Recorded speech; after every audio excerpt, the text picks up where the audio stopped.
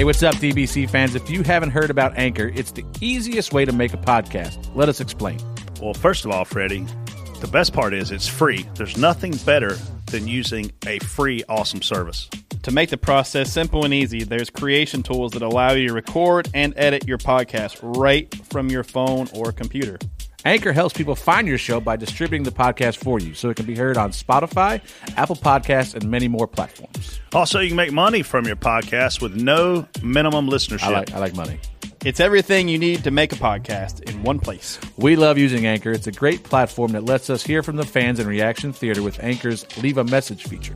So when you create your account with Anchor, you can also utilize their feature and make your own podcast. TJ will be your first guest.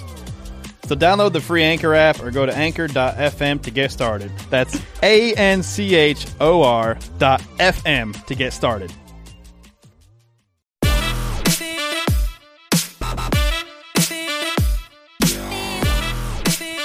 Holla.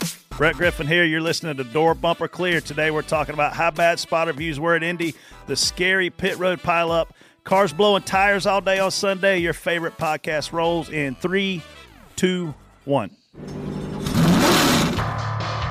TJ Majors. This is Brett Griffin. Hey, me too now. This is Freddie Kraft. Get ready. Be ready. Be ready. Big flag. Give me what you got here. New leader.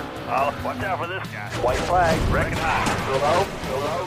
Clear. Bring home. 3 wide. Coming to the line. Door. Bumper. Clear.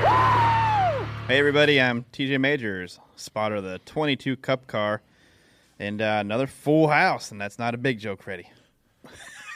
R. Casey. Brett Griffin, spotter for Clint Boyer, fresh out of Indy.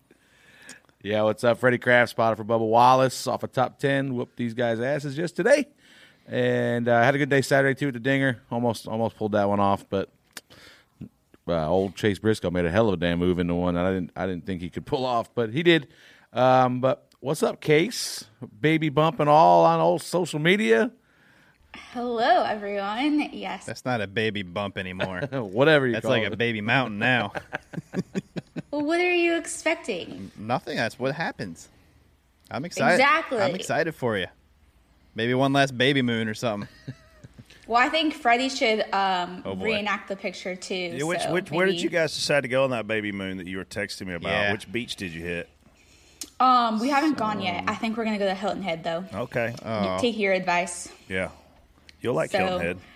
Yeah. Yeah, it should be relaxing. I don't think we'll be able to do a ton. Obviously, just trying. Yeah, to be obviously, careful, if but- you just kind of check the map, maybe that's probably a hot spot. Might want to go to Alaska or something like that. Okay, well, if you can figure out a place in North or South Carolina that is not a hotspot right now, then you let me know. Pageland. Yeah. What about going north? Yeah, go check out some. Pageland's a hot spot. It had 11 cases last week. See, That's half sounds the, nice. That's half the population. Yes. Do you have a hotel? Yes. Yeah, it's called his mom's house. Could you only imagine what it looks like? Talk about a roach motel. Norman Bates. Is there really a motel in Pageland? Yeah, there's a motel. It's a motel or hotel. No, It's a motel, motel. right? It's a motel. This has got to be a motel. It's a motel. Like It you ain't a got to go hotel. to the front desk and get a real key to get in. Y'all know the difference in a motel and a hotel, right? I The mean, difference is I'm sure you've got some crazy Yeah, Pageland No, reason. I don't know. The difference is a hotel, you enter your room from the inside of a building. Yes. You have come through a building. A motel, you enter your room from the Yeah, outside. you of pull the up to the building. door. You drive up to Yeah, your you're door. right. Yes. Yeah. Yeah. That's the difference Motel. between a motel and a hotel Okay. for all you young people out there. Well, here's the difference between a motel and a hotel. The motel rents by the hour. Like, let me put it this way. I started watching Tiger King last night on the way home, and all those people, they would stay at motels. Yes. Like, and whereas, us four, I don't know, Matthew Dillner and Jason may be motel material too, but if you stayed in a motel, man, you are flat ass rough. The last motel I stayed in, Junior Motorsports put me up in Bristol, Tennessee at a Red Roof Inn. That was my last motel. I stayed at a motel not that long ago, actually. It was for an hourly rate or a yeah, it was full night? hourly. Gibbs stayed at a motel in Watkins Glen. It was pretty nice though because it was like overlooking the lake there Yeah. and stuff. So it wasn't bad. It was a little tiki bar, but I mean it was still a motel. It was a shish hole. Why do motels have Brett, hourly rates? your Red Roof Inn is where I was supposed to stay, and in Bristol, Tennessee, and I quickly said no and changed it because I didn't want to get kidnapped. So thanks It's for sketch. letting me know. It's super sketch. Yeah. Yeah, that Tiger King show, I thought we were a weird industry. I can't believe this is just now watching this. Well, you know me, I don't watch TV. I haven't at watched home, it yet. and now that we're back traveling, I watched it. So I turn it on, and I'm like, I really have no. I think this whole thing is about this one guy, Joe Exotic. It's not. It's about 3 or 4 different tiger breeders. And I'm sitting here, and I'm like, man, our industry just keeps looking more and more normal. These people are straight out weirdos. Wait, like they're in the sex cults. how far have you gotten into this? I'm probably 3/4 of the way in. It's only going to get worse. Like these people are flat out crazy. It ends on on like the worst note, don't it? No. Oh, I thought mean, it was there's some stuff that goes on at the end, but no, it's not too bad. But I mean, forget all that. These people are weird. Like I'm telling you, straight up weird. Which I guess you got to be to want to get in a cage with a tiger anyway. How about the one person that like I'm pretty sure it's a girl. This is a hard show to tell who's what gender. Karen, we just call her Karen. But she takes care of the tigers, and then one of them just like not a big deal, just ate her arm off. It bit her arm off, and she's got no arm now. But good news is she still works there. Like that's what I would do. She Like came back after 5 days. After a tiger bites my arm off, I'm probably I might just find like She some, came right back, started right back some working. chickens to work with or something. These people are crazy. They're not scared to die. How would crazy. you get in a cage with a tiger? And like so they didn't get in.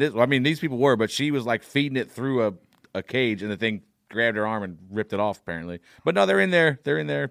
This guy Joe Exotic, like he's in there. The thing gets mad. He's like hitting it with a stick. He's like, "Damn it, stop!" The thing's trying to bite the hell out of him. Like you have to watch it. You have to watch it.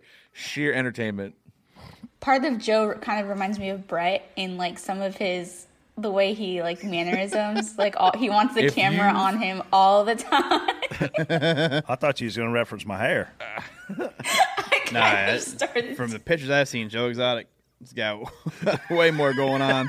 He's got better tattoos than I got. He's inked up. He's got He's a hell of a singer. the Kentucky waterfall out back too, My don't he? God, how did we talk about Joe Exotic? So Indianapolis. How did we get here? Yeah, so guys, how was Indy?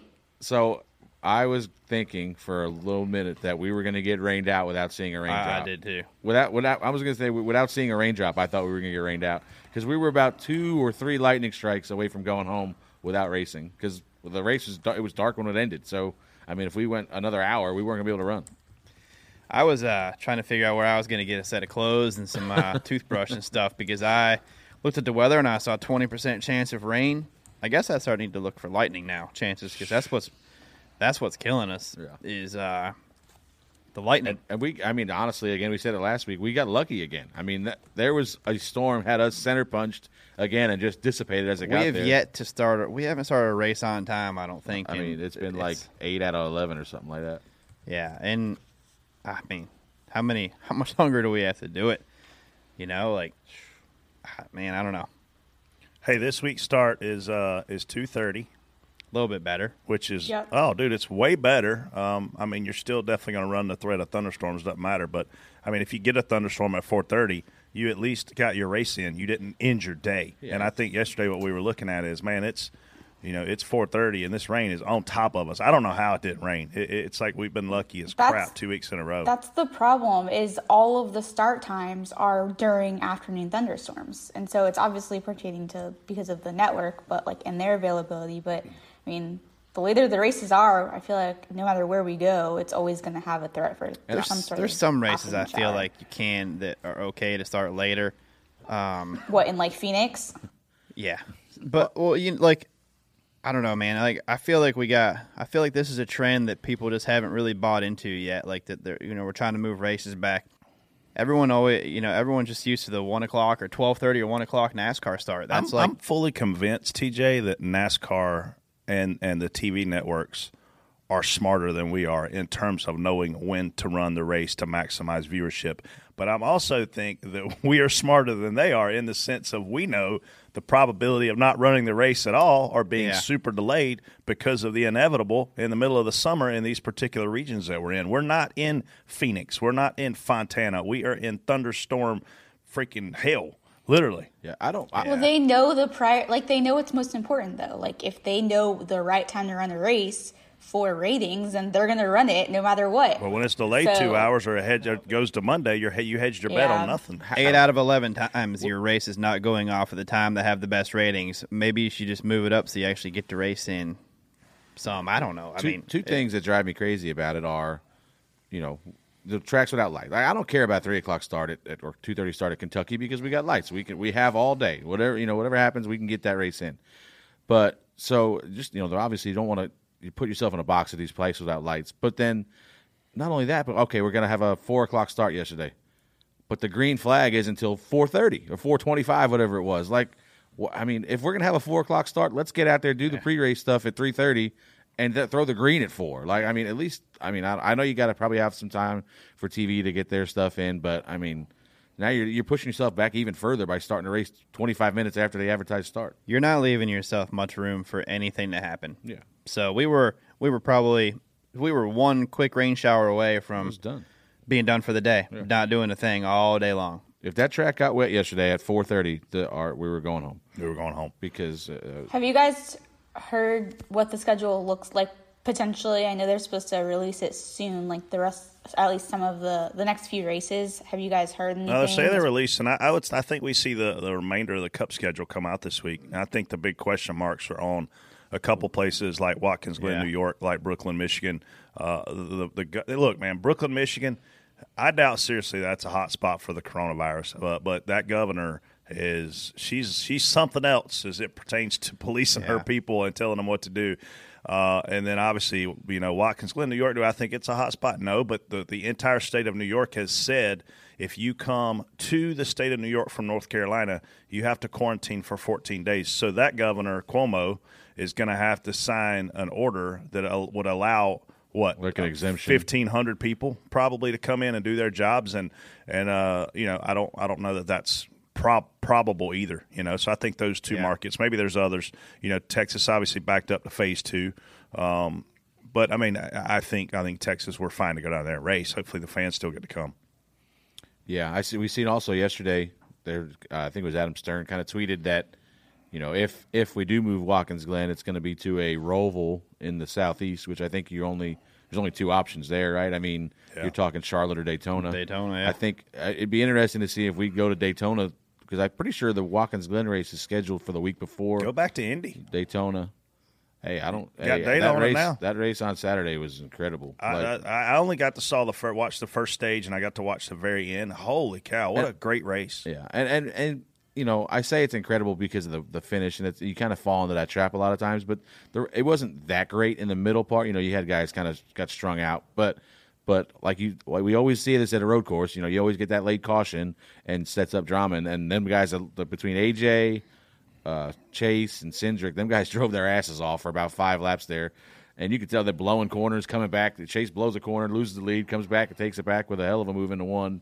So, but yeah, I mean, anywhere. But I would be interested to see if we'd run I'd like to see us run. I'm pretty sure that Watkins Glen race is the week before the Daytona playoff cutoff race. And it'd be interesting to see if we go down there, run the road course, and then go back the next week and run, the oval. I think Dover might be in between them. Is there Dover? Yeah. I know it's like the end of August. Yeah, So within 3 weeks. yeah. But yeah, Casey, we should see more Cup scheduling, coming out this week. Yeah, I agree. Maybe they're learning with all the rain delays that maybe they'll be a little bit earlier. I was interested to see. I was watching Flow Racing the other night, and I don't even know what I was watching. What is a flow racing? Flow Racing is it's the network yeah, for Florida? sprint car and it's midget an app. racing. It's an app. It's like, I don't even know. I think I want to say it's like $100 a year, but it's like you can channel surf and watch any kind of racing you want. It's actually pretty good. It's really good. Yeah. And it's simple to do. You just click a button on your phone and it's on your TV. I was thinking about going to Millbridge this Wednesday. You guys ever been there? I was thinking about going tonight because my buddy Crops is racing. Crops is racing? Yeah. Oh, that's cool. He's running Kinda the Crops? CNQ race. Yeah. I got a friend racing Wednesday, or his kids racing Wednesday, so we're thinking about going. But yeah, so I'm watching that, and the announcer for this sprint car race that I'm watching, is buddies with the guy that owns or runs Gateway, WWT Raceway, and he's like, I don't know if they've announced this yet, but the trucks are running Gateway with the Indy cars. And I'm like, ooh, they have not announced that. I don't know if you're supposed to say that or not. But it's interesting to hear that because we've heard a lot of rumors that all the non-companions are going to go away. So that's obviously you're going to be with IndyCar, so it's something. But, they're little leak there on the truck schedule. So maybe we'll see some of these non-companion races. We hope so. So before we start on spot off, what did you guys think of the news that came out last week with Jimmy testing positive for COVID? Surprised, I guess. Surprised, but this was going to be this could happen, and I think we were all kind of prepared for it to happen. We didn't know, who it would get first or whatever, but I think everything was handled quickly, and hopefully it's the last of it. I got a text about 15 minutes probably before this broke that a big name Cup driver had it. And you're sitting there and you're like, all right, there's, 7 of those right now? And so then I start asking questions, and the response I got was, he has the most rings of anybody. And I was like, well, that's pretty obvious who that is. And so I actually started texting with his PR person, and I was like, wow, it sounds like your phone's about to blow up. And it's Amy Walsh, who used to work alongside of me for many years. When she actually got in the industry, I helped train her. But I started texting her, and I was like, hey, sounds like your phone's about to blow up. She's like, oh, my gosh, like, this is insane. And so you're watching this whole thing. I think I texted Freddie and told him, hey, you ain't going to believe what's getting ready to happen. And so obviously it drops, boom, it blows up. Well, then I'm reaching out to a few driver friends about it, and they're like, man, he tested positive for the antibodies months ago. He went and had the blood test done because he thought he had it while he was in Phoenix. And so then you're like, uh-oh, this is super confusing. He tested positive for the antibodies, so he's already had it, theoretically. So now he's got it again, but he's asymptomatic, so can we just keep getting this and carry this? So I got a friend in Virginia, Dr. Mike Anderson, and I text him. I'm like, how does this happen? He said, actually, it happens very easily because the tests early on weren't extremely accurate. Very, very possible that antibody test was a false positive. You actually need to take 2 or 3 in a row and then get 2 positives out of 3 tests for you to for sure have those antibodies. So, I mean, I would hate to be in a position, Freddie, where I thought I had already had it and I hadn't already had it. Because obviously when his wife shows up with it first, he has to go get tested again. He does. Now he knows that he has it. And the last thing I want to say is I give huge props to Jimmy Johnson for doing the right thing, being responsible, which is, A, he went and got tested. It sucks it was positive. But, B, after it was a positive test, he came out publicly and said, I have the coronavirus. This guy could have taken 2 Tylenol, showed up at the racetrack, tried to skate the system, put other people at risk. And that's what I'm most proud of because he set a good example. He set a great example, man. I mean, because there's a lot of pressure on us to not get it. We all feel it. Who would have spotted yesterday if I get to the racetrack and unfortunately I don't pass the temperature check? There's a lot of pressure on all of us to not get it and to still show up and do our job. So huge props to him in the way that they've handled this entire situation. Yeah, I mean, you're obviously you're social distancing, but then if you're told, all right, you've already had this and you can't get it again, you're obviously not going to be as diligent on the social distancing because I know I would. And I'd be like, hey, I'm good. I'm never going to get it again. So I can kind of do whatever the hell I want now. But, like you said, props to him. And man, I'm not 100% sure if we don't throw a bunch of tests around that garage, we wouldn't be pretty surprised with the results. But like you said, one, you're asymptomatic. You have no idea that you have it. You know what I mean? It's just we see this across all these sports right now.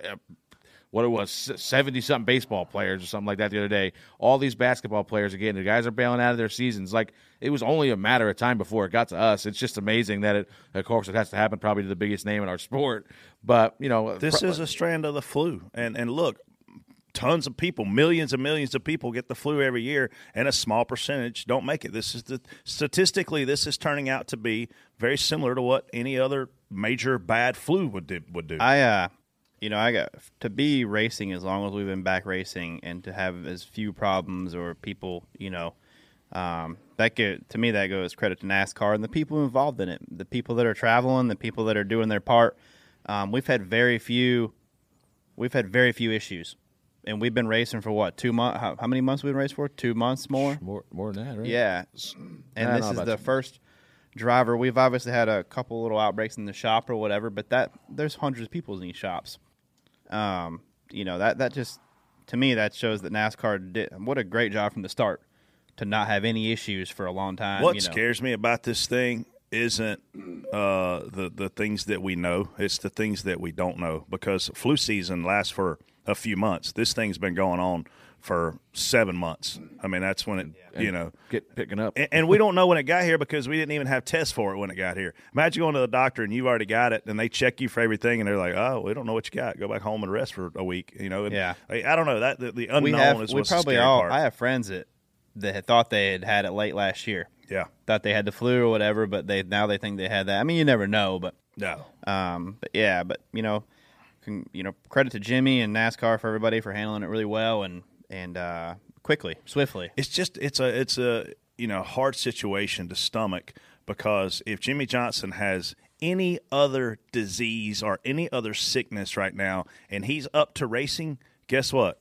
He's allowed to race. This is the only thing that could keep him out of a race car, and it kept him out of a race car. So now his points are going to go bloop, bloop, bloop. He's going to be out of the playoff most likely after the end of this race this weekend, unless if he comes up with 2 or 3 negative tests, he gets to get back in the car. But if he doesn't, he's going to potentially and probably be completely out of the playoffs. And I mean, when you look at a 7-time champion, when you look at all the wins, I think he's got 84 wins, all the accomplishments, all the rings to that point. Like, what a terrible way to end this guy's last season. He has to sit out for 2 months for a pandemic. Now he's sitting out for 2 weeks because he actually has the virus. I just hate that for him, because he's such a great guy, such a great ambassador for the sport, and he's so accomplished. Like, what a way to go out. Yeah, I mean, and if it's the 14 days, say that, like if this is just starting and he's got this 14-day period, he's going to miss the All-Star race. I mean, how are we going to have an All-Star race without Jimmy Johnson in it? In his last season, that all the pageantry that comes with that, and now, he's not going to be able to run maybe? That would really suck. I felt bad for him the other day, man. Biggest All-Star, arguably, in NASCAR history behind Richard Petty, Dale Earnhardt. Yeah. Sucks. Hope he gets better. Yes, we are all hoping he gets better real soon and is back at the track ASAP. Well, before we get started, let's hear more about our presenting sponsor, OfferPad. Hey, what's up? We're celebrating a big anniversary on Door Bumper Clear this week. It has been 1 year since our presenting sponsor, OfferPad.com, made the extremely smart decision to sponsor the best and most honest podcast in NASCAR. Because of OfferPad, we've been able to tell you about the new modern approach to selling your home and how easy OfferPad makes it for you. There's no doubt that if I ever need to sell my home, I'm using OfferPad.com. We learned how simple it is to take 5 minutes to complete the form online and receive your offer within 24 hours. It's crazy how good the housing market is right now, especially down here in the South. Not to mention you will avoid TJ showings and not have any strangers walking around your home. You'll have the ability to pick your own closing date that's convenient for you and your life, and get a free local move, which comes courtesy of you and Freddie. I don't know that I'll help you move, but TJ and OfferPad will hook you up to make the moving process easier than it has ever been before. A lot of Door Bumper Clear fans have already checked out OfferPad.com, and you should too. When it's time to make your move, go to OfferPad.com. Go send some love to OfferPad and tell them how much you appreciate them sponsoring Door Bumper Clear. We couldn't do this without them. Spot on. Spot on, spot off. Spot off on the first. You spot off that. I'm going Spot on, you like it. Spot off, you don't like it, and you say why either way. First topic. Denny Hamlin said tires on Sunday were like roulette if you're going to get a tire that's going to stay together or not. TJ, Spot on, Casey spot just off. said she doesn't have any money to spend. I know. She drives a brand new Audi. I know. Chad Butt Racing is winning every race out there in sprint car world right now. But Casey's broke. She's having a baby. She goes on vacations at these elite resorts where you and I can't even get there. We can't get through the gate at these places. But Casey doesn't have any money. You are. Jason, can you cut all of this out? Absolutely and, not. maybe Because we're just going to bring it up again. for- We're going to bring it up so many more times, it's not going to have time to cut it all out. Sorry I interrupted, Casey. TJ, Denny Hamlin said tires on Sunday were like roulette. Or as Casey likes to say, roulette. Casey likes to call this the roulette. Oh Yeah. my Hey, guys, God. is this word roulette or roulette? Jesus. I hate you. She went to college, I'm sorry. people. I'm tired. What college did you go to I again? don't sleep. We're about to mess up their It's not application a word process. that I say very often in my meetings. I'm sorry. Where do you go? Where'd you go to college? Okay, we're She's just gonna pissed. because no matter what, I'm gonna lose this argument. Yeah, too. Spot on. TJ was taking tires like playing roulette yesterday. I don't know, man. I didn't see what the outcome of the tires were. I know they were wearing. I know they were wearing out. We were told one time that we had a left front that was wore out pretty good. So I don't know if these were. I mean, they were fast, man. Like, and I don't know. I mean, I don't know any data about the tires or whatever. I know they were hard and you could stay out, but they would also, you could run them down. You know, it might have been, you might have had just wore the tire out. You know, you get to the cores. What's under the cores? You're Air. Exactly. But we did have a lot of tire issues yesterday, and I don't know how many laps were on each of them when they blew or what those guys were doing with it, so I'm not 100% Yeah, sure. I mean, obviously, you've seen last night Goodyear made a statement, kind of putting it on the teams. But you know, we had a left front, same thing. I think it was the first run of the race. We had a left front that was absolutely killed. Green racetrack, though, too. Yeah, and the big thing, you know, normally we get there, the Cup cars run after the Xfinity race, but there's no Xfinity race, so there's no rubber on the racetrack whatsoever. But you know. Tough break for Denny. I mean, he's got the race won, but I mean, man, them guys blowing tires, those hits were sickening. No, you could hear them. And Goodyear's got a tough job, man. We went out to dinner with Clint last year at Pocono, and you know, he said this is like one of the first times he can remember being uncomfortable. Like he's carrying so much speed through the tunnel turn, wide open, that he's like, if this tire blows out, like. There's a good chance I'm getting hurt, you know what I mean? And it takes a lot for a guy like Clint to say that. So, you know, the Goodyear's got a tough job to manage these loads and get everything right. And if the teams are going to push the limits on air pressure or camber, you know, it's only going to make their job harder. But, you know, I mean, it is what it is. But you see so many issues yesterday on a tire that doesn't even wear out. You know, the tire didn't wear out. It just, you know, gave up, blew out. It didn't give up speed. Yeah, it just wore out of life. Just wore out, yeah. Yeah. But It expired. Yeah, I mean. I think, you know, I'm spot on for Denny Hamlin and Eric Jones, and to some extent Alex Bowman too. All these guys for walking away. I think Dale Earnhardt saved all their lives. I tweeted that last night. I don't think that any of those guys survived that impact 20 years ago, and here's why. This package, we're wide open, and you couldn't go any faster in this particular package and hit a wall head on than what those guys did yesterday. They're burping the throttle, they're back wide open, and the wall is 15 feet from where they're at. So there's no opportunity to slow the car down between the time you have the tire failure and the time that you make contact with the wall. The angles of those hits were vicious. The sound when they hit was vicious. The aftermath of being on fire is scary. And you're praying you see that window net drop. And thank you that we did. I think my struggle with this is not to put any weight of this on the team or Goodyear, but to ask the question of, why did I put on 2 sets of tires yesterday and have a vibration? Why did the 10 car have to pit under green early in the race because he put on a set of tires and had a vibration? I don't know if you guys experienced that at all, but there's clearly some inconsistencies across this batch if we're not making changes to the car. I mean, Clint said, hey, the car's fine. You know, let's put tires on it and see where this thing goes. I got a vibration. Well, we didn't do air pressure. We didn't do wedge. We didn't do track bar. And look, all those things also tell me that this tire is very sensitive, because if we can go out there and you run 40 laps or 30 laps and you're fine, and next time you run 20 laps and you blow a tire, like your one change obviously could have impacted when that tire was going to expire. So I just have questions, and we won't ever get answers, but why am I vibrating, and why do some of them expire on the sun? Like Denny Hamlin is clearly, you know, Freddie told me last night he had been having some wear issues throughout the day, and that Rodney Childers told Harvick, you know, push him hard as you can. And it's unfortunate Denny lost the race that way, but fortunately he's okay, because that could have went either way. It's the first thing you look for, though, is whenever these guys crash, we're always looking at the window net to see if them guys drop. That's the first thing I was looking at when all these guys wrecked, was to see when they would drop the window net.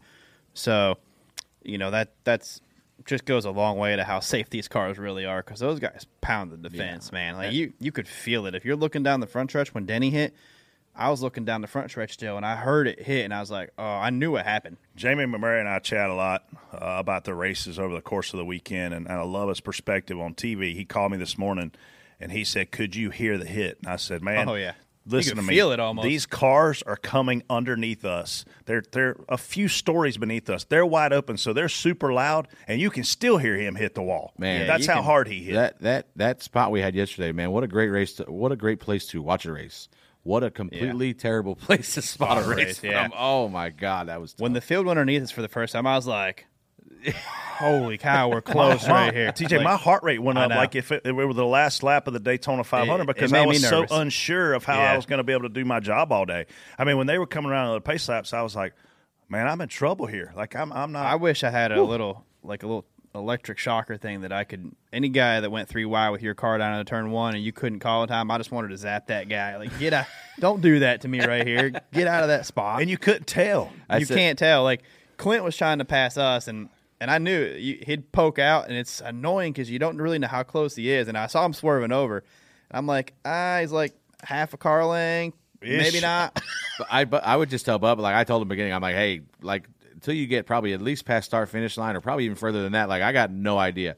So there a couple times, like so I'd see somebody pull out, and I'm like, they're out of line. I don't know. He's like, man, he's 2 back. I'm like, I'm telling you, I have no idea. The depth perception, I have no idea where he's at. If Like those guys have to spot the Indy 500 with that angle, I don't know how they do it. I'm going to tell you how they do it. They can't because those cars are going even faster. Yeah. Like that is Freddie's point. The best place to watch a race in Indy, we had it. The worst place to spot a race, we had that too. I think the IndyCar spotters are actually on the roof, though. Yeah, but I mean, where we and him were sitting, I looked over, and that spot was only maybe 5 or 10 feet. Like I told him last night, I said, if there was a wreck off of turn 2, we all would have been. Oh, in it. you wouldn't know where you're going Because like that, but they've been behind that building, whatever that the Yeah. museum over there. Like there's like a little blind spot there where there's a museum off in the infield in turn 2, and like the cars would drive behind it for I don't know 5-10 car lengths. And What a perfect segue for our next topic.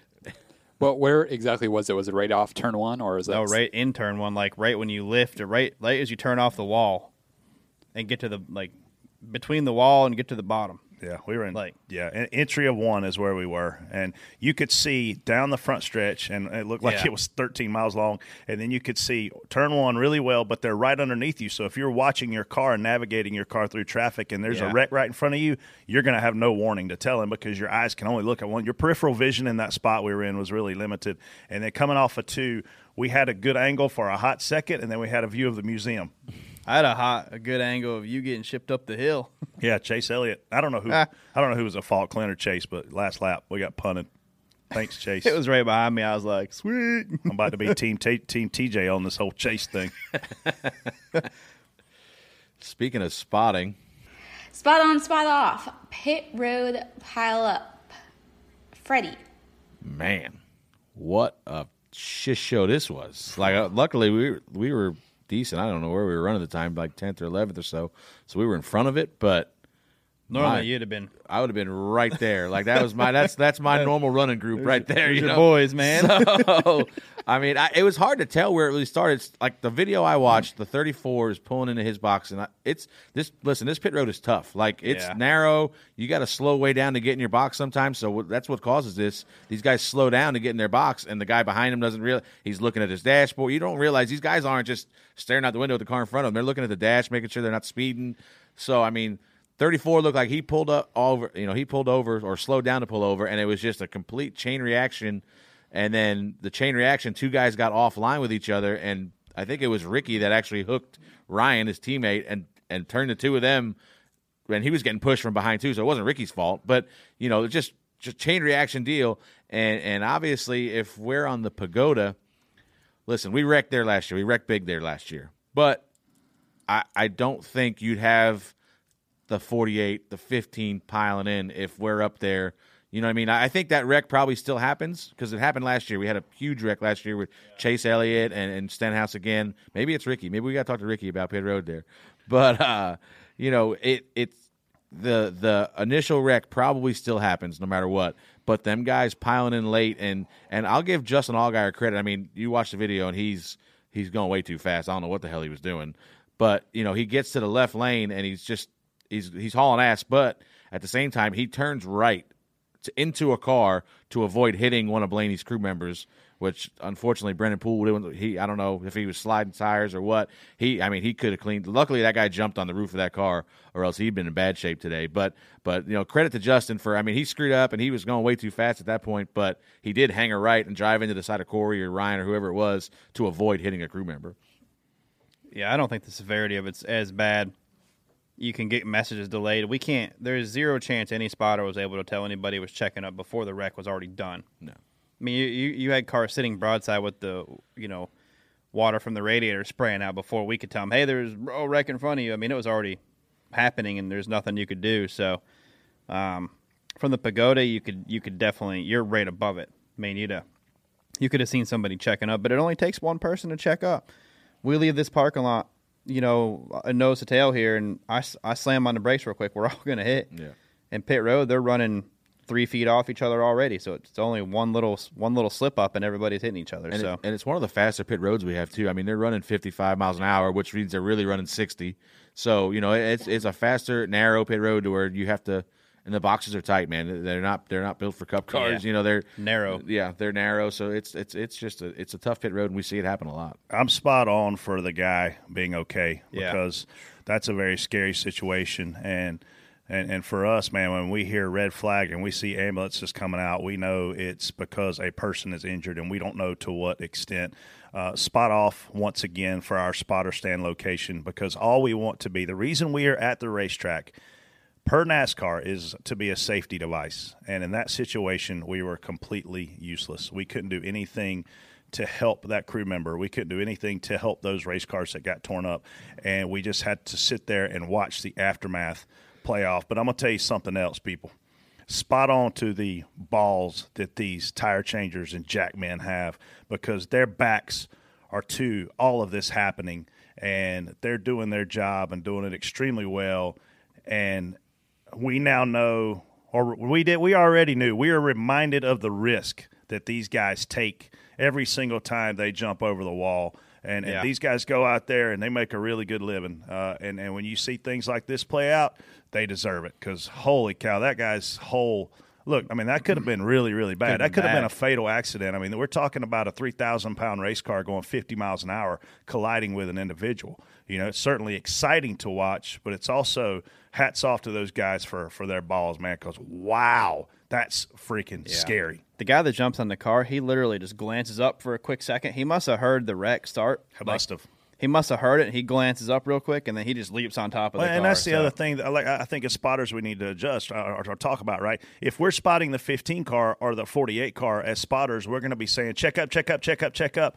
We're going to tell them what's going on. We couldn't see what was going on. The second thing is, if I'm Ryan Blaney's spotter, I'm going to be screaming to my crew guys, get up and run, get up and run, get up and run. You look back at that scenario, and none of that information got relayed, and it didn't get relayed because of where we were. A checkup 1.5, 2 seconds before it actually happens, before the wreck happens, is a huge difference in mile per hour wise. Typically, in those situations on the racetrack, I'm not talking about on pit road, but on the racetrack, when the first car checks up in tight racing, like Bristol, like Martinsville, the fifth car in line takes the grunt of it. Yeah. If the spotter and if the drivers aren't informed. So if you got a spotter up there that didn't say anything, which I'm telling you right now, it didn't look like they were getting any information, and I know why, because where we were at sucked. But that fourth and fifth guy in line is the guy who was going the fastest, because Justin and the 15 jump out of line instead of checking up to try to keep going, and then they get there and it's like, uh-oh, pit road's blocked, we're in trouble. Yeah, I mean, I could not believe how many cars were just torn up, and then how bad they were torn up. Like the 19 was destroyed, 47 was destroyed. I mean, the 17. There was a bunch of good cars that were. I mean, for going 60 miles an hour, they were destroyed. Yeah. Glad he's okay. Yeah, thank God. Agreed. Hopefully that was the last time that happens. I'm gonna go outside. Let's tell you this. Like, go outside to your car and just practice jumping from the ground onto the roof if you want to be impressed with something. Because this guy was standing on the ground and just jumped on the roof of a car in a split second. And I mean, I'm telling you, it could have saved his life. But I mean, it was incredible. It would have saved mine because I can't jump that high. I would have jumped in the window. Hey, Ryan, I'm in. Solid chance I'm taking it on the shin. I pretty much see Freddie just going like this. Yeah. I'm gonna be like that cartoon where the guy hit the Marvel movie where the guy gets hit by a truck and the truck's destroyed. And Freddie would have better odds laying down. Yeah. Yeah. Freddie would have destroyed that car. I would, yeah. You want to see a direct race car? Let one Yeah. hit me on pit road. That 15 would have bounced off Freddie so far. Probably shot him back on the racetrack. All right. Oh, next topic. Kevin Harvick says, I would never vote for the Cup's cars to not run on the Indianapolis Oval. Spot on, spot off. Brett. If I just won, I'd say that too. No just kidding. want a Brickyard 400, climb the fence, kiss the bricks. Look, we all know the history of this particular racetrack. I remember when NASCAR went there for the first time, I believe it was 94. Watching Jeff Gordon, Dale Earnhardt, Rick Mast, all those guys battle it out. I was actually in a hotel in High Point, North Carolina, going to my buddy Mark Tucker's wedding that particular weekend. And man, it just, I don't know. It's hard to put into words what it meant to go there and what it used to mean to watch the cars come out through Gasoline Alley. And we would have 150,000 people there for qualifying. It would take 2.5 hours to get out of the infield when qualifying was over. And now we go there, and I mean, I hate to say this because this is me kind of, being a but we've been social distancing not at trying to be Indy. I'm not trying to be, but we've been social distancing at Indy since 2008, since that Goodyear debacle where we had to throw a caution every 10 laps because our company car over there, Dale Jr., couldn't run but 10 laps. Yeah, I was spotting that race for him. 88 car. Slow down, you're gonna blow a tire. We lost our vibe at Indy when that particular year happened, and we never got it back. So I don't know, man. I'd love to see us run that road course, but I also know every single kid in America that's growing up a race fan, they want to run on that racetrack. It still has that same meaning, even though it may or may not be as entertaining as it once was, or we may or may not have as many fans as we once did. It's still the Brickyard, and it's still special to know that in your life you got to compete there. I'll never forget, man. I mean, the first race I spotted there was 2001. Pagoda was pretty new. You climb up top of there, and there was 250, 300,000 people there, and it was insane. And you're just like, man, I'm in a special point in my life and my career where I get to experience and be a part of something this big. It's still the Brickyard, TJ. Yeah, I like the Brickyard. I think it's still the Brickyard, like you say. I think it's fixable still. I think we just need to. I mean, I was watching some of them races they were playing on the screens, and I saw like Mark Martin and them guys drive to each other's spoiler, and the guy couldn't hold the bottom in front of him, so we worked him up the racetrack. And man, they were having a great race. And Dale Jarrett won that race. He got passed by Mark Martin, I think, and then he passed him back. But they're driving up to each other, getting each other a little loose, and passing each other. I still think we need to unglue these cars, man. Make these guys have to wheel it. I mean, they're not in danger of wrecking right then. Like I watch some guys, they just can't turn the wheel. They got to go a little slower, which lets the guy behind you make a pass, which is what we need, I think. I would love to see these guys be able to go work each other off the bottom in the corner. And I caught Ty Dillon yesterday, and I lost 0.6 a second a lap. Oh, yeah. And it took me a very long time to pass him. That late in that one run when you guys were struggling, we were all bottlenecked behind you, but Yeah. you couldn't do anything. Couldn't do anything about it. We could follow you, literally. We could follow you. You caught me from a half straightaway back. We could follow you 4 feet off your bumper, or right on your bumper, all but hitting you, and it does not affect you one bit. Like, we just need to fix. That's the part I think the air should be a tool to use, not a tool. I mean, it's the opposite of what it used to be. The air used to be something you used to pass a guy. Now it's what we use to defend. Now it's a handicap.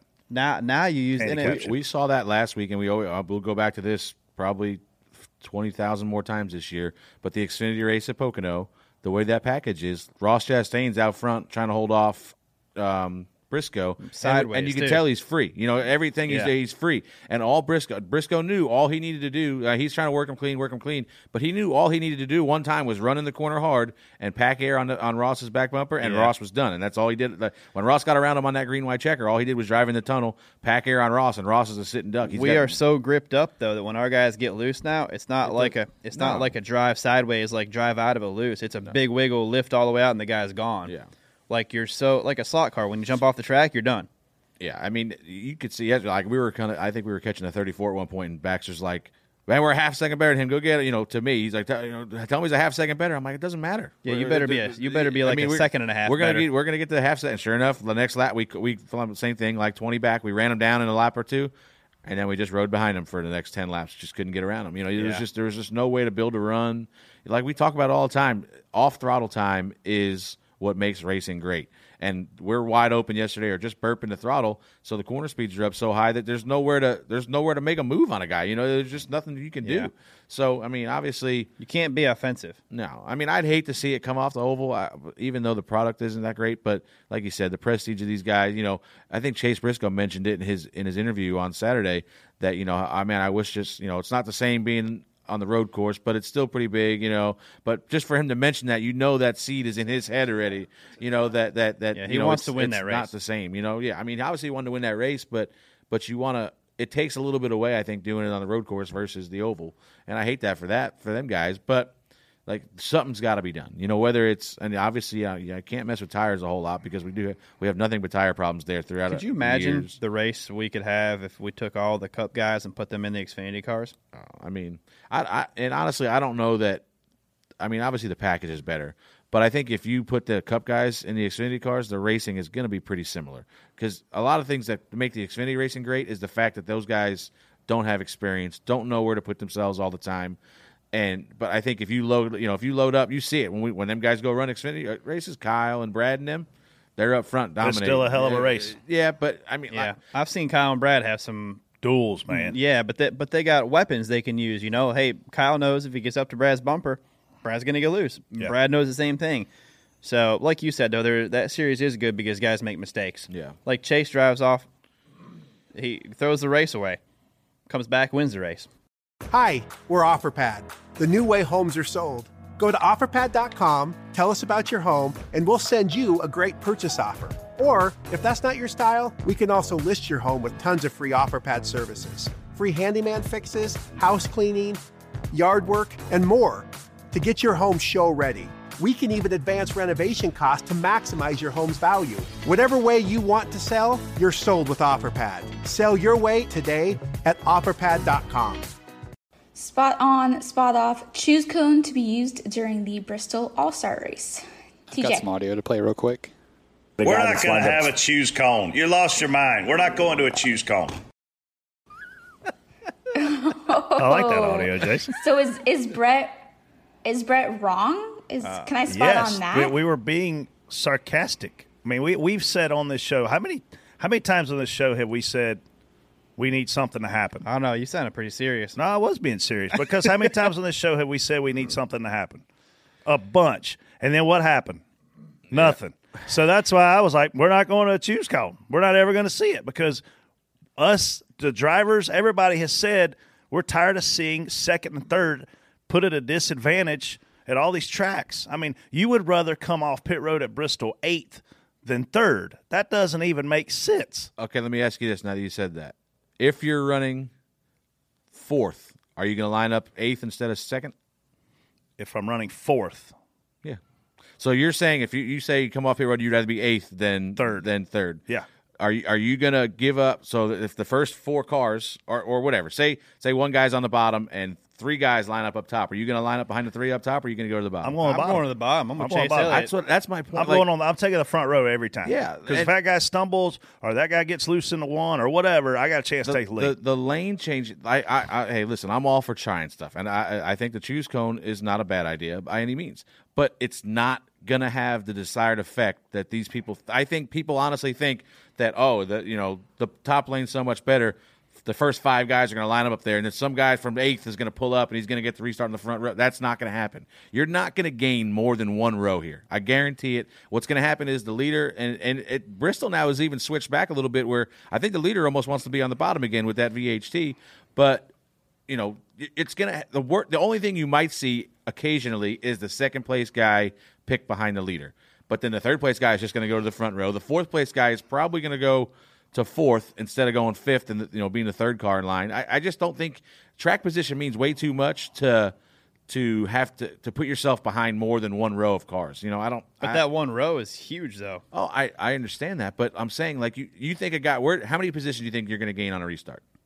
Maybe 2. Yeah, but I mean, if you're historically, and I think pretty good. I think it changed this year. I mean, Clint could run the bottom really well. As could Amarola. But I mean, we historically, could without getting hit. If you lined up fourth, you were going to go to second. Yes. If you lined up sixth, you were going to go to third or fourth. And when you got to fourth, you didn't even want to pass for third because in that next restart, you'd have a chance to come out second and have a chance to take the lead. Like, I mean, we would manage these situations. I even remember doing it when Clint was driving that piece of Harry Scott car. Like, we finished really well in a race because we kept getting that top line on restarts. Yeah. It's not as dominant now as it was then. But I think one thing, we're not talking about 40 cars making a decision here. We're talking about 16 guys. And there's one big thing that I think NASCAR came out with last week that I think hurts this deal, and it's the fact that there's not going to be a cone or there's not going to be a something on the racetrack. So now this opens it up to way more. Like if there's a damn box thrown on the racetrack, that's not going to do it because there's going to be a guy that can't decide. He's going to drive straight over the box. All right, now what lane's he in? I agree. I agree. They need to put something on the racetrack that needs to be whatever side tires, whatever you decide. I mean, if you don't pick, we're going to decide for you. Right, like there. You have to have some kind of marker out there that makes you go around it. Why would you do that? We want this to be confusing as possible. I mean, I will say though, NASCAR. back to the cone deal though, at least you get to choose your own fate, and you can't be mad at where you don't. Now it doesn't really matter. You're not going to count cars off pit road as much anymore. Now, look, man, if that guy wants to go up to the third place instead of starting sixth, then do it. I'm all for it. I just I want people to manage their expectations. But like you said, the biggest thing that this cone rule, choose cone deal is going to affect is pit road because you're going to want to be as far up forward as you can because that makes it your decision.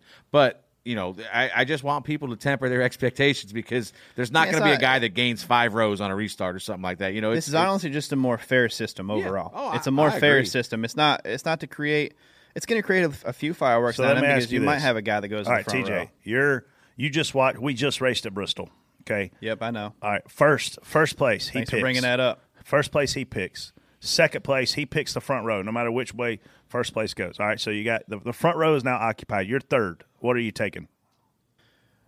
Oh, I'm going outside lane. So now fourth is screwed if he goes to the bottom potentially. So now he's got a chance to stay up. Like I think that's where you see third, fourth, and fifth to me are the guys that have to make the big critical decision. The critical decision that's going to set them up to win the race. But those are also the guys that if you're on the bottom and you're fifth, you're coming off there ninth or 10th. It's a huge loss at that point. I bet if you go back to the second to fourth row, the inside cars take a substantial loss compared to the outside cars. Yeah, if that bottom row doesn't really get hooked up and anticipate the restart well, if the outside the guy never rolls on the bottom, never takes off good. Nah. So unless he's a leader and he gets a really good jump. But even then, it doesn't seem like they get the jump that they should. I don't disagree with you. I just can't see anybody, and listen, I could be 100% wrong, but I can't see a guy, willing to go from starting third or fourth to starting 10th. So let me ask you this: if you're third, Probably not. If you're third, where are you picking? If I'm third, I'm picking probably whatever lane the leader picked. All right. Exactly, because you're going to get the timing of that potentially. All right, but let's just say the leader took the top, you took the top. Now you're fourth. Where are you picking? I'm taking the bottom. You're taking the bottom. Honestly, it's going to matter though. You're going to look at what cars were really good. Like we were really good on the bottom, and then we passed Chase on the bottom. If I'm Chase Elliott, I don't give Joey the bottom. There's this saying Mama used to have: "You made your own bed, boy, go lay in it." Hey, we've taken this out of NASCAR's hands for this particular race. We put it in the hands of our drivers. Oh, by the way, mine hates to make decisions. I can't wait to be a part of this. And here we go. I mean, Chase made one for him. It's yesterday. something to talk about, man. It's something to try, and we'll see how it goes. And this is our race. This is our experimental race. I mean, we this is when we try stuff. This is where we do it at. So hey, I mean, how cool is it going to be if the top 3 take the outside, fourth place rolls up here and takes the bottom, Doors first place up out of the way and wins the race? I mean, how cool would that be? That would be awesome. I just don't think it's going to happen. Yeah. Could just say I think old Bristol where there was no VHT and that top lane was dominant, you would see a lot more shakeup. But the lanes are too even now, and there's going to be places. I mean, if this catches on and they take it to places, there's mile and a half. Last race was definitely more even. Yeah, I mean, oh yeah, for sure. But I mean, this could catch on bigger at some of these mile and a half. A place like Texas, remember, I mean, the bottom is huge at Texas. You might see a place where a couple guys line up on the bottom there, but I still, I just can't see a guy giving up more than 2 or 3 spots. I'll tell you the reason I like the choose cone deal is because me and Joey will talk.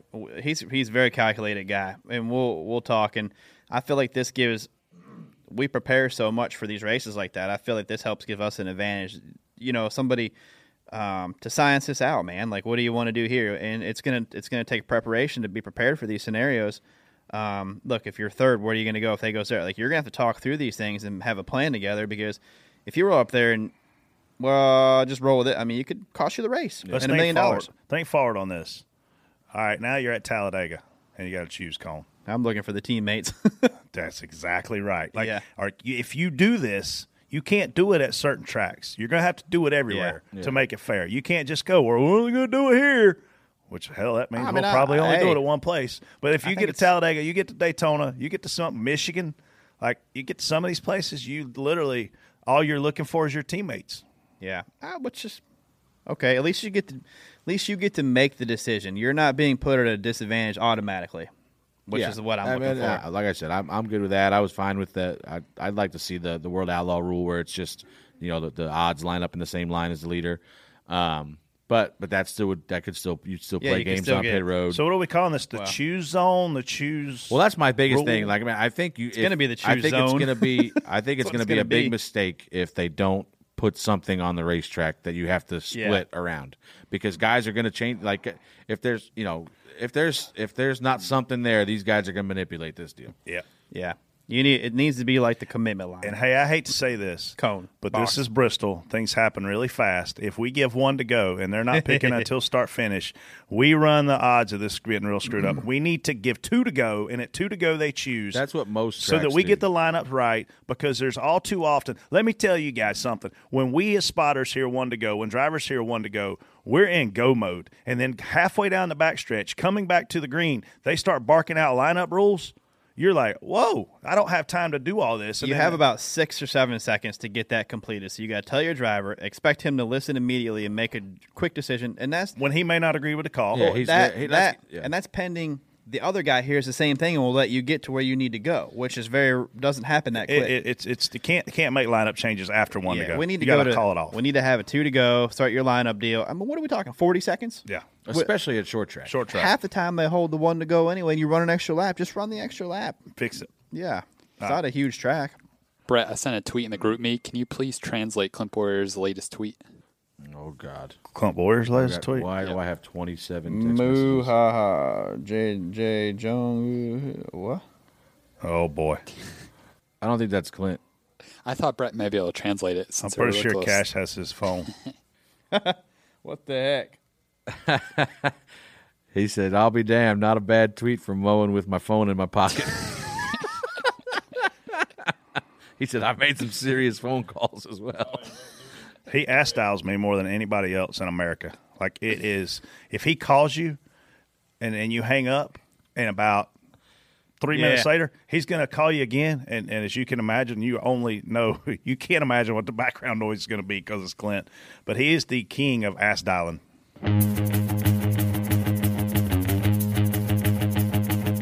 Time to hit the gas and take our Xfinity speeds from the track to the studio. Let's jump into our weekly Xfinity Fastlane segment, where each person will have 10 seconds to answer 6 questions.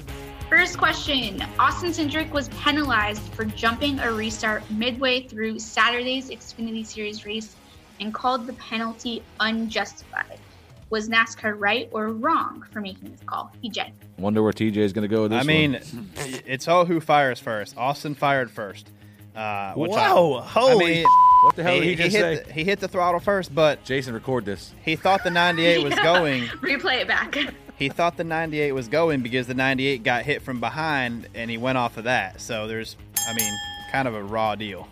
So there was a lot of factors to this. The 18's pushing the 22, but 22 does fire first, and the 98 does a very, very good job of selling the fact that the 22 fired first on him, because he sat there and waited and made it look worse than it was. They got this call 100% right. Cindric fired first. You're black flagged. Sorry, dude. Rodney Childers tweeted last week after the Cup Indy qualifying draw that I'm definitely over this draw BS. Should NASCAR continue drawing the lineup or determine it differently? Brett. Shake it up, man. I mean, I'm 13th in points, so now I can't start any better than 13th. The guy that's 3 points ahead of me can start on the pole. I don't know. I can't reason with that. I don't understand how that's possible. But stop this for a second. Rodney Childers is building a Hall of Fame career. I mean, he and Kevin Harvick are the Chad Knaus, Jimmy Johnson, and have been really since they got to Stewart-Haas together. I mean, you look at Harvick's career, he was already an accomplished guy. Rodney was already an accomplished crew chief, had won with guys even like David Ruderman in big races like a Coke 600. This guy's building a Hall of Fame career. Shout out to him for I think, 30 wins as a crew chief or something. I mean, dude, you've won like half the races we've done this. Yeah. I think I would just be happy with it. What's he won, 5, Jason? He's won a ton, yeah. 4. Okay, I mean, that's 4 more than I've won, so, man, chill, Rodney. Yeah, I mean, points have never mattered this much at this point in the year. Like Brett said, the difference between 12th and 13th is huge. The difference between 24th and 25th is huge. I mean, you got guys that are starting 30th, 35th that are 25th in points. Decent guys, but you can't be on the other side of that cut line. Can you ever listen to the dinger? You guys hear it now. You have no excuse. What dinger? Definitely hear Jason's dinger. Question 3. Now almost 2 months into racing without practice or qualifying, Hamlin and Harvick have won 7 of 12 races. Is this format favoring veteran drivers, and will it continue doing so until practice returns? Freddie. Well, I think me and TJ both said that this was going to affect Harvick. He was going to be one of the ones that benefited from it the most. But you see young guys like John Hunter, Bubba, Reddick, them guys are excelling too right now. So it's not just a veteran thing. It's just people are hitting on it right. It's just strange watching Kyle Busch struggle a lot and Denny Hamlin not. So I think I think the best teams are building the fastest cars right now with no practice, and I think that speaks to the team. Yeah. Fast cars go fast. They've hit on something, and they're running it, and it's working at these big tracks. We go to another short track or a different type of track. These things are going to be a little bit different again. But fast cars go fast. Pocono, Indy, really similar racetracks. Guess who's fast? 2 cars leading the Indy Pocono race, 2 cars leading the Indy race. If you think Rodney Childers' tweet back to the last thing didn't have he didn't do that to gripe about where he's starting. He did that to put NASCAR in a position to have to react. He made it public that he's got a problem with this for NASCAR. He didn't do that to have a good tweet. It's not your turn anymore. I don't care. I want people to understand why Rodney Childers did this. He didn't do this to have a tweet and to get fan engagement. This guy's not a company. He's a crew chief. He did that lobbying for a change. I don't know what he wants, but that's what he did. Wants to start better. He wants to start by points. He's on the pole every week and really makes the races suck. I wonder why. That ain't going to happen. Question number 4. Drivers including Michael McDowell, Bubba Wallace, Cole Custer, John Hunter Nemechek, among others, have been posting surprise top 10 finishes. Which driver has surprised you the most through 16 races in 2020? TJ. I go with John Hunter. Ready? Yeah, I mean, John Hunter for me. Them front row cars have had a little more speed this year. McDowell has been good. He's got a couple top 10s last week, so obviously I'd like to say my own guy, but I'll refrain from going full TJ here. I'll just pick John Hunter. Yeah, it hands down it's John Hunter. I mean, Cole Custer got his first top 5 of the year yesterday. We've not even seen him run in the top 10 very much. So a surprise there, but a bad surprise for Cole. So good to see him get some momentum. But John Hunter, man, wow. Hey, if he's not turning heads right now, I don't know that he ever will. In 2015, NASCAR successfully experimented with a low downforce package at Kentucky that ultimately set the 2016 Cup Aero package. If you were to again make Kentucky an experiment on Sunday, what rules package changes would you make? Brett. Same one we always talk about. Give them the horsepower, take the downforce away. I'm going to fill that tunnel full of concrete if I'm making a rule change at Kentucky. That way we can't get in there. Which one? The drive-in or walk-in? Both. All of them. TJ. I'd like the rolls package where the escalator works all weekend. And elevator. I mean, I think we need to go fast, but we need to go slow in the corners. The guys need to drive these things through the corners. Give them the horsepower. Take the downforce away. Soft tires. I mean, we beat a dead horse on this show about this every week, and You bring a horse costume, lay down, and we'll kick you every week. Take the downforce away, make the tires wear out, and the racing will be way better. We want close racing according to the poll. Oh, yeah. You want to see a guy get passed for the lead or not get passed for the lead? I'll take option A, please. A new car. I mean, reading them, I felt stupid at reading those questions. I was like, I don't even know how. Stupider ain't a word. Yeah, Freddie, that's not a word. You're making me stupid about this, ain't you? You can both kiss my ass. Freddie's one of the guys that doesn't put the apostrophe in your for you are. No, I usually don't. Yeah. Or ask. Axe. Brett was talking about axing on the radio. I got to ask you something. I got to ask you a stupider question, Freddie. Oh, off the wall question. After the annual Nathan's Hot Dog eating contest on Saturday, if you were a competitive eater, what would be your food of choice? Freddie. Tito's vodka. I think I can win a couple competitions on that. Remember, alcohol is not a food. Oh. We went over this with Brett a few weeks ago. There's grains in there, I think. I don't know. I have no idea. What's your favorite food? My favorite thing was watching Brett watch his hot dog contest last night. I thought he was going to throw up. I can't watch it. I about vomited.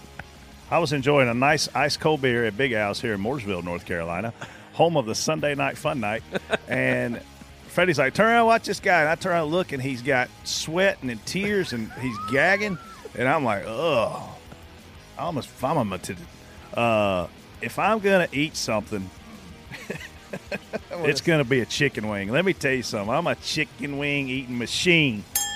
How many chicken wings do you think you could eat? In 10 minutes. No, just in general, before you throw up. I want to enjoy them, Jason. I don't know. I don't know. 40? 60? 40 wings. That's... I mean, if there's no time limit, you can eat as many as you want. Like, I mean, during a whole football game, you could eat. Yeah. I mean, I tell you what, I ate a damn tray of was them chicken nuggets from Chick-fil-A. Like, you bring in a party platter, I'm like, oh, thanks. Thanks for bringing me this. Yeah. Dylan, did you ever go to Spicy's? Yeah. Oh, like the Spicy's chicken is unbelievable. And it was on Long Island. There's two locations, and it just you got like a 50-piece bucket. And like we used to do this for Sunday. Like me and John, we would get a bucket, and I'm like, yeah, one bucket's got 50 wings, and that'd be plenty. Like halftime, you're like, are them wings gone? What, I mean, nah, man, I couldn't tell. Yeah. TJ, what are you eating? I mean, chicken wings are good, but I don't feel like that's something you could eat a whole bunch of, man. I like chicken wings. I like pasta, man. I mean, it's hard for me to stop eating like go to Portofino or something, get the chicken Alfredo or a spaghetti or something. It's hard to like not clean your plate. Like they almost give you way too much because you sit there and eat until you can't. Yeah, full as a tick. That's how we felt leaving St. Elmo's the other night. Exactly. We just kept eating, eating and eating. Hey, I might have held us up a little bit, but Xfinity's always super fast. We're almost at the end of the show. That went by way, way, way too fast, TJ. Almost as fast as Xfinity Internet. Get reliably fast speeds for all your streaming needs. Shout out to Xfinity, premier partner of NASCAR and a wonderful partner to our podcast. And make sure you're following at Xfinity Racing on Twitter to keep you connected with behind-the-scenes NASCAR content you don't get anywhere else. Ask DBC. Send in your questions 24/7 on Twitter using the hashtag AskDBC. Ask away, Casey. First topic is from Beeville_55. While watching the Xfinity Series race, they talked about having a second spotter. What goes into picking a second spotter, and is it someone the driver knows or someone you recommend? How about TJ? Depends on the team you're with, whether they want to get somebody or they want to put a truck driver up there. We're in kind of a hard time right now, so it's hard to get people, licensed and stuff and in on rosters and stuff like that. So you try to get somebody that has experience because at the end of the day, one bad corner can ruin your race and destroy your race car. And you're talking about hundreds of thousands of dollars being thrown down the drain here with a race car getting to the racetrack. Might need that car again. There's a lot that goes into it. So you try to get people, at least I do, that have experience. And I don't know. It doesn't matter even at the back. Johnny Davis's cars, they're still important to him. So you're better off getting people that understand and can see things happen before they happen. Like, we can see things coming that you can tell your driver, like, hey, be careful up here, get ready to check up, okay, they're spinning in front of you, go out, it's one quick decision that is getting ready to happen can save $100,000 for an owner. I think it depends on where we're at and what the responsibility is going to be. When I look at Indy and the Pagoda the way we used to spot it, the only thing that I did not spot at the racetrack based on where I was able to stand was turn 1.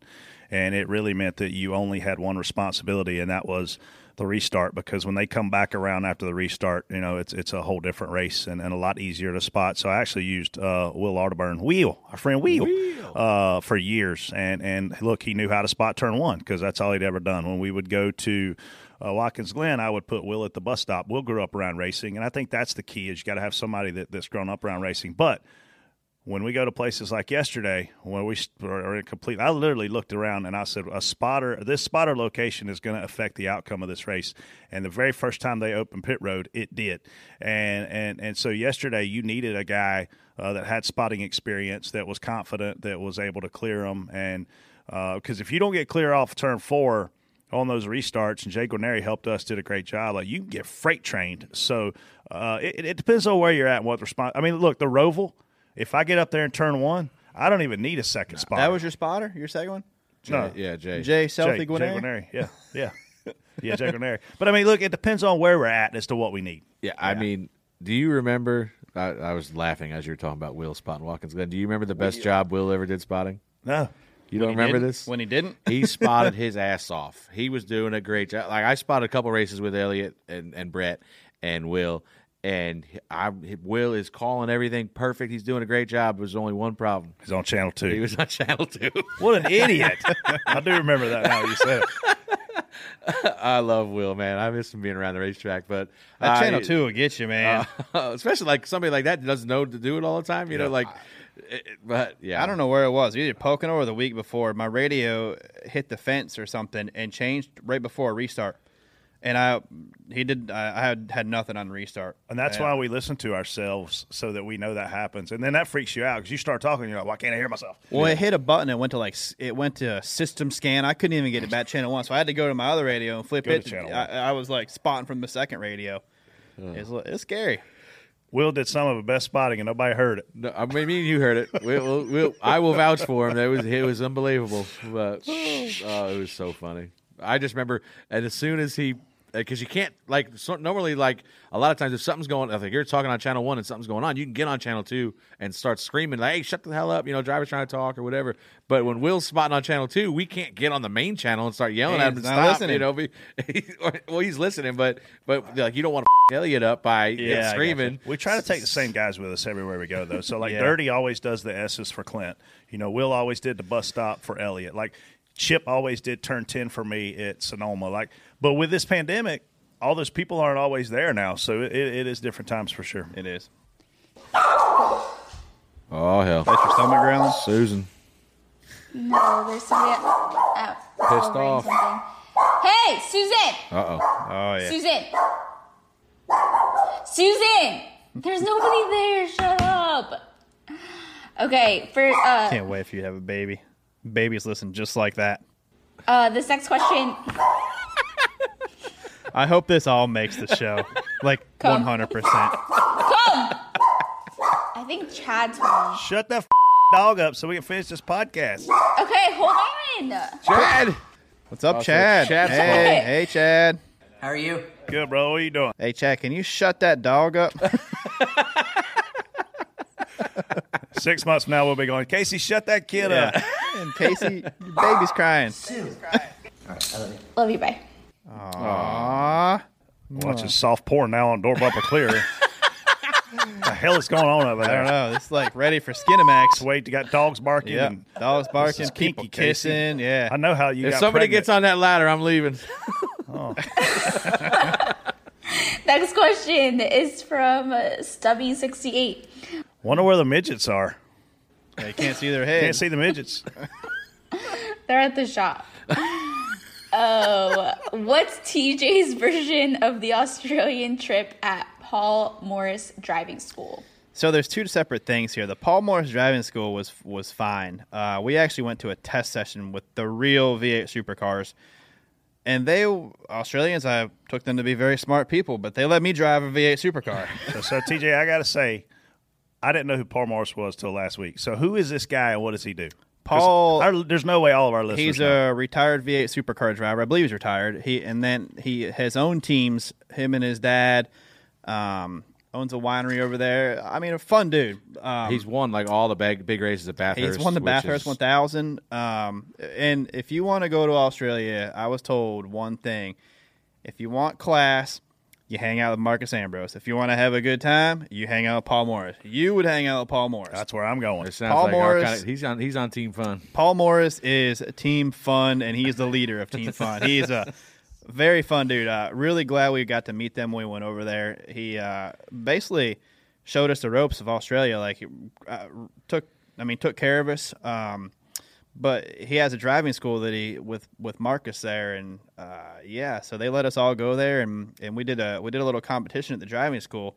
The driving school, we all ran like 5 laps, and we just did a little competition who ran the best lap. I ran within 2/10 of Dale Jr., which I think is pretty good for a 7-8 turn road course or something like that. But we go to this test session.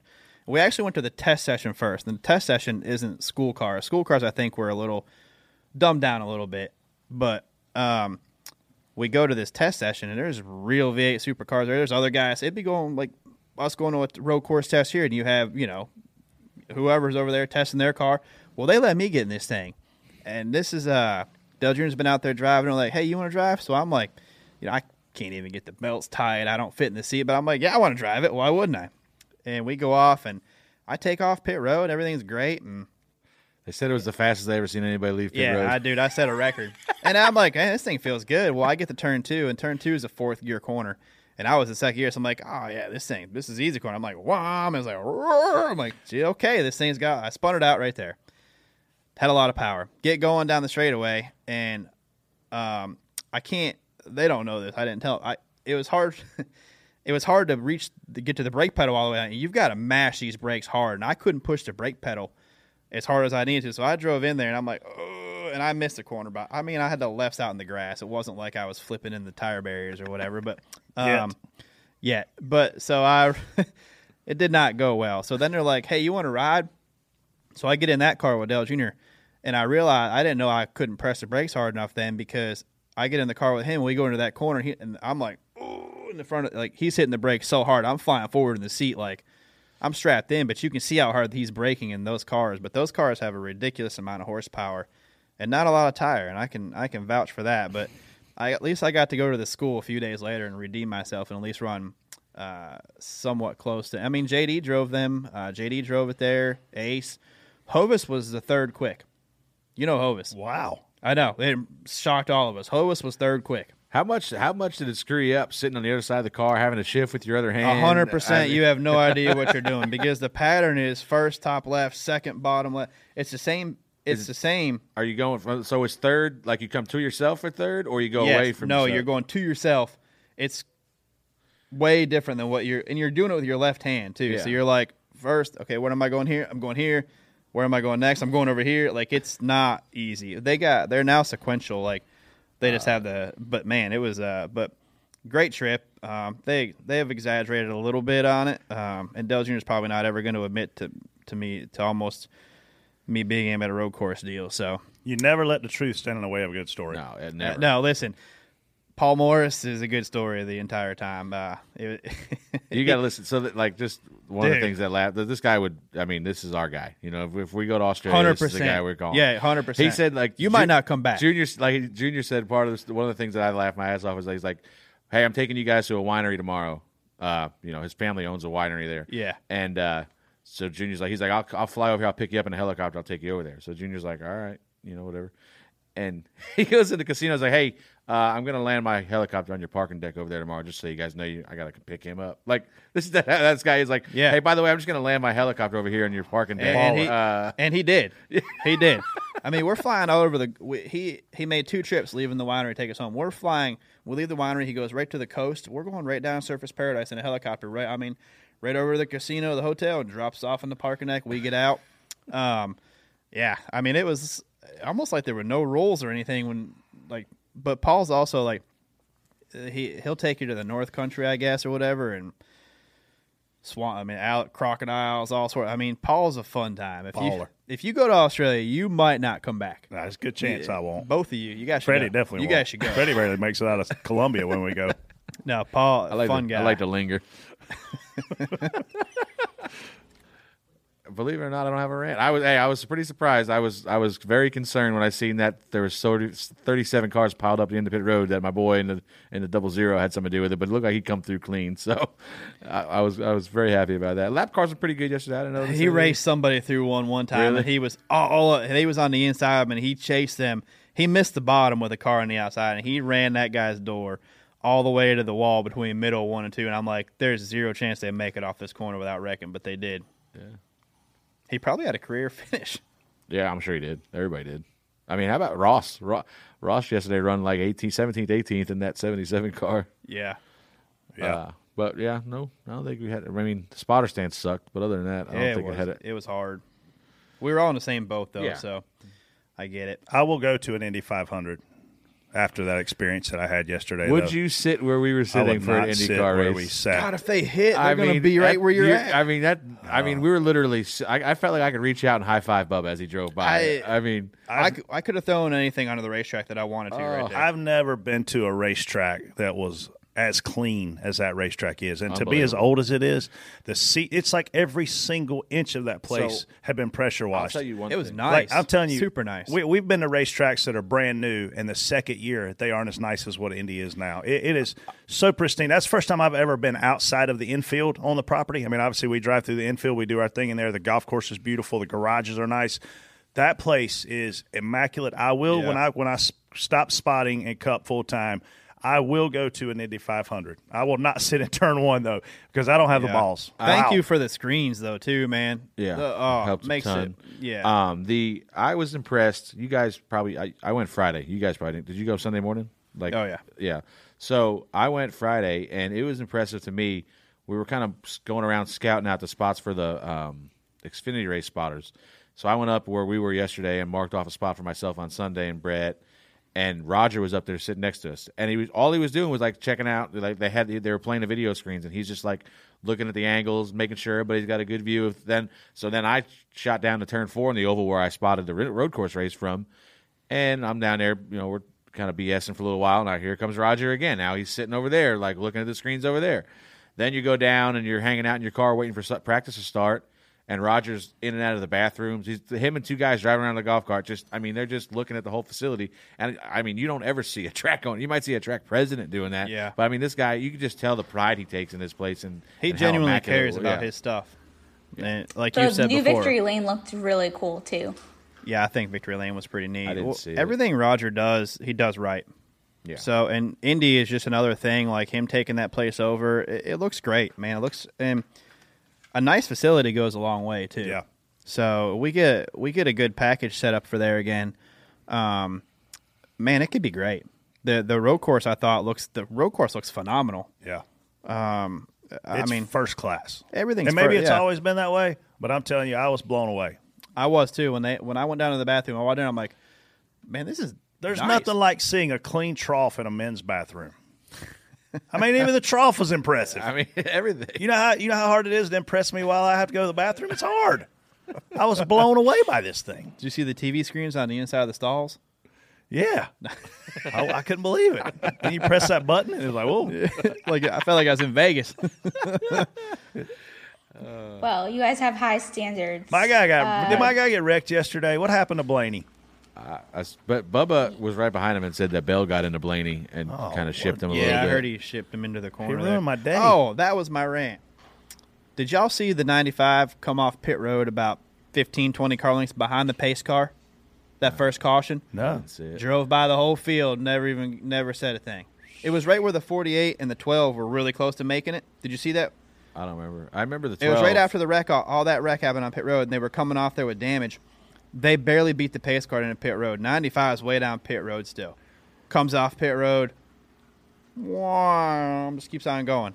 Like, you know what? Like I'm not attempting to defend NASCAR here, but that's the hardest place to call a race for them. Oh, they because can't see, they're having to use. They're sitting in a room calling it off of monitors. Yeah. So if the person manning pit road or womaning pit road, depending on what sex obviously that person is, then it could get missed because the tower typically calls that in and says, "Hey, did they beat the paddle?" That's a big penalty, though. Yeah. That's like last week. Whenever you go backwards up pit road, that's saving yourself a lap.